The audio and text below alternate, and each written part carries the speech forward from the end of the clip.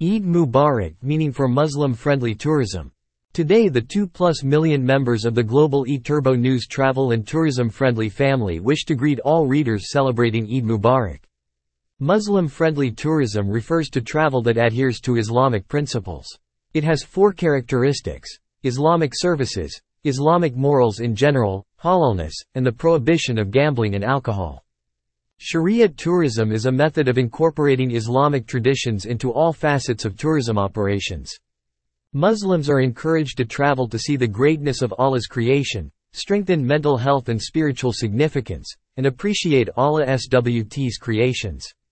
The tourist sector is widely recognized as one of the most critical drivers of economic growth, with halal and Islamic tourism emerging as a new tourism business idea throughout the world. Historically, the adventure to Mecca in Saudi Arabia is regarded as a pilgrimage and umrah. Islam is the world's second, fastest-growing, and most widely practiced religion. Today there are 1,703,146,000 Muslims in the world. This religion is based on the Quran, a religious text that followers of Islam believe is the direct word of God. Under Islam, Muhammad is considered the last prophet of God, and most believers adhere to his teachings. Followers of Islam are called Muslims. Friday launches the most important holiday for the Muslim community around the world. Historians believe that the practice of Islam originated in Mecca and Medina of Saudi Arabia during the early 7th century AD. Around this time, Muhammad began to share messages from the archangel Gabriel, who God had sent. Muhammad preached and spread the message from God to people in and around Mecca. He gained a large following, and some of his followers wrote down the revelations in what today is known as the Quran. Political authorities of the area persecuted Muhammad and his followers. They feared that Muhammad's ideas about racial equality and a world with one God would cause instability among the lower class and slave populations. This persecution forced the new Muslims to migrate to Abyssinia, present-day Ethiopia and Eritrea. After several years of persecution, Muhammad, his family, and the religious converts migrated to Medina in present-day Saudi Arabia. Once in Medina, Muhammad established a political state that adhered to the teachings of Islam. People from several religions came together in this community, called Ummah. After Muhammad's death, the religion split concerning disagreements over the proper successors, and Islam gradually began to spread. Today, Muslims living in non-Muslim countries can stay connected because of advanced communications technology. This allows them to feel they belong to a broader Islamic identity throughout the Muslim world.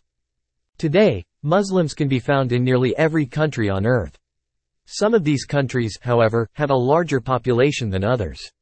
The top 10 largest Muslim populations can be found in Indonesia, 204,847,000, Pakistan, 178 million, India, 172 million, Bangladesh, 145,607,000, Nigeria, 93,839,000, Iran, 74,819,000, Turkey, 74,660,000, Egypt, 73,800,000, Algeria, 34,780,000, and Morocco, 32,381,000.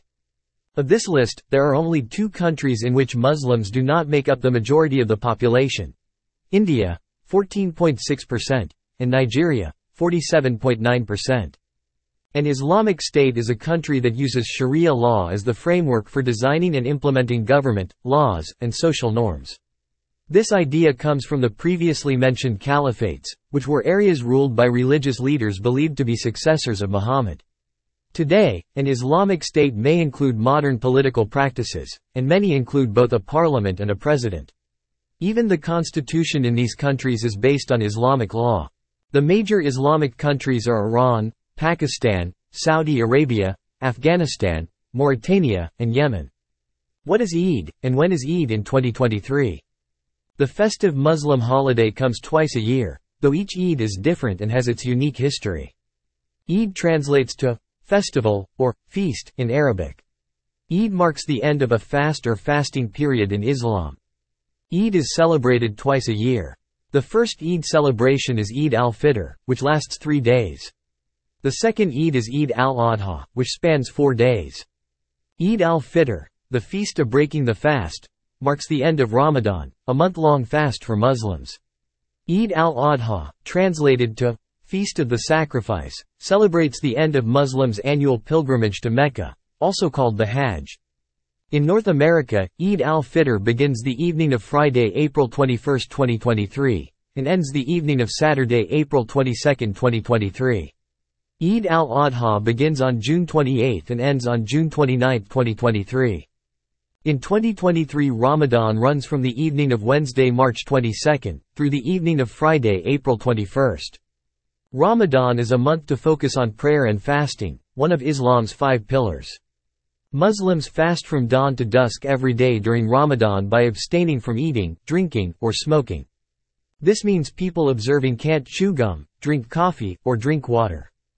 Some Eid traditions include dressing up, snacking on some dates, and heading to a mosque for special prayers just after dawn. Afterward, it's recommended to take an alternative route home than the one you brought to the mosque, with the idea of spreading joy and riches everywhere you go and to the most people possible. Some families exchange gifts, and many Muslims give food to needy people. For Eid al-Adha, some celebrants slaughter an animal as a sacrifice. The animal's meat is cut into 3 parts, one for family, another for friends and extended relatives, and a third for the poor. However, not all families participate in the meat tradition, and many donate to charity or use other means to help those less fortunate. In the Quran, the Prophet Muhammad got his first revelation during Ramadan. Eid al-Fitr is believed to have originated when Muhammad arrived in Medina from Mecca and witnessed people celebrating with feasts on 2 specific days. Eid al-Adha, it is believed, honors God's intervention with a ram when Ibrahim almost sacrificed his son Ismail. If it sounds familiar, it's because the Old Testament of the Bible has a similar story about Abraham and his son, Isaac.